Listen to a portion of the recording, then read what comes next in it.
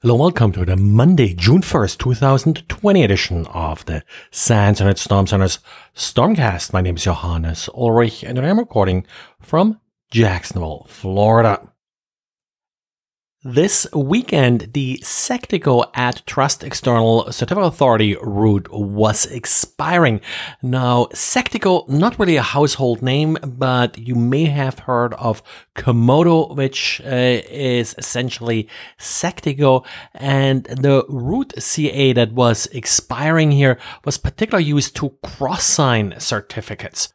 Whenever a new certificate authority starts up, there is of course that problem in the beginning that nobody trusts that certificate authority yet. Initially, for example, Let's Encrypt had this problem. And the result or the solution here is that you can ask an already established, trusted certificate authority to cross-sign your certificates. So now essentially there are two root certificates that are used to sign your certificates. And then hopefully browsers will have one of those root certificates in their trust store and use it.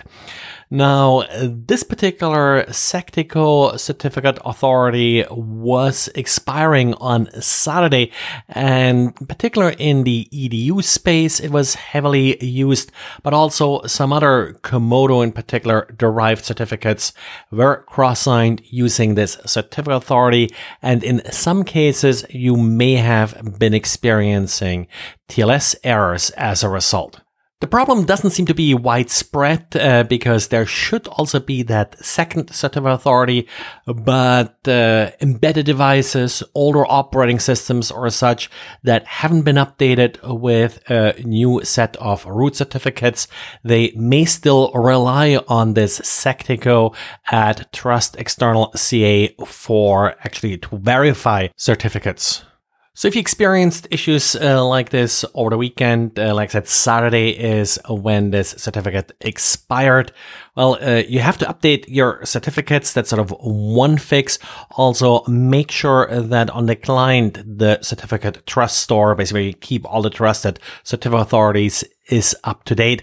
That's something that's typically being updated with operating system updates, but sometimes, of course, embedded device and the like, they are not properly updated. And Apple fixed a critical vulnerability in the Sign In with Apple service. This is a relatively new service, and the selling point is that whenever you sign up for a particular website using Sign In with Apple, Apple will generate a new unique email address for you. So different websites that you sign in at will receive different email addresses. And this way, if data leaks from a particular website, it doesn't necessarily indicate that you are the one that registered for that website. Now, the problem here was that in order to use this service, you first sign in with your Apple ID with Apple. Apple generates this random email address, and then you basically send a request back to Apple asking it to sign a statement, and that's done via JSON Web Tokens, that this email address is valid and belongs to you. Now, the problem was that in the second phase, you could send any email address to Apple, not just one that was issued to you. And with that, of course, you could then impersonate other users. The flaw was discovered by Bhavok Jain, and he reported it to Apple, and Apple has now fixed the vulnerability. So that's when Bhavok did release additional details. And we got some refinements to some of the flush-based side channel attacks that we had in a number of different CPUs. Now, one of the problems with these attacks, and it's often sort of overlooked when you're just looking at the demonstration of the attack, is that ideally these attacks work pretty well if the only thing running on the CPU is the victim process and the attack process. But of course, on a real system, you always have numerous different processes running at the same time, adding noise. Now, there is now a paper from two researchers at the Indian Institute of Technology in Kanpur that propose some refinements to this attack that would take care of some of the noise issues.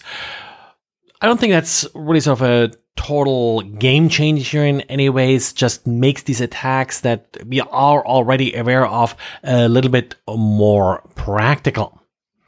And then a little bit something for the good guys here when it comes to authentication. I have been talking about FIDO2 and some of the advantages we have there with login in the past. Now, the FIDO Alliance website is historically more targeting developers and such, so it's very technical, going to a lot of details. They just made a new website available, loginwithfido.com, which has a little bit more easy to approach, more consumer friendly kind of version of their website that explains the technology and how to use it. So maybe something to share with management, friends, and other non-techies to explain to them what FIDO is really all about and how it helps you to a more convenient, more secure login experience. Well, and that's it for today. So thanks again for listening and talk to you again tomorrow. Bye.